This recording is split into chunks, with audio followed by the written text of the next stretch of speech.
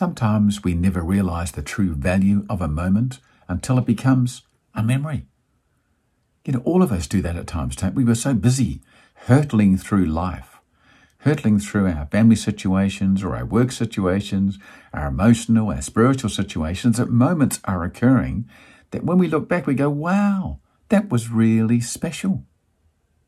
I want to encourage you to embrace the moment as it occurs, to stop and be in the moment, to think, wow, this is special, not that was special. Yes, you can say it was special as well, but this is special. Hello and welcome to another episode of Speed, short, powerful episodes of enthusiasm and determination. How often do we do that? All of us, me included. We look back and go, wow, that was really special. And yet at the time, we were so busy. We were so busy being busy. We might have been so busy with our holiday that we never even took notice of the moments as they occurred. But looking back on the photos, on the videos, we go, oh, that was really great. Remember, oh, that was fantastic when that happened. But at the time, we hardly even noticed.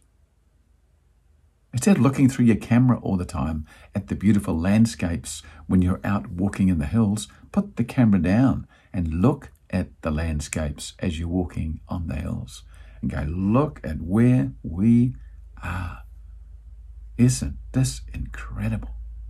Instead of holding your camera up at a concert and looking at your camera, instead of looking at the artist on the stage, be in the moment.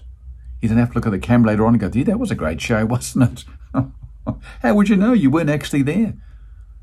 Get to experience the moments as they occur and in retrospect.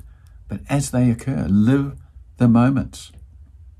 You never know the true value of a moment, often until it becomes a memory.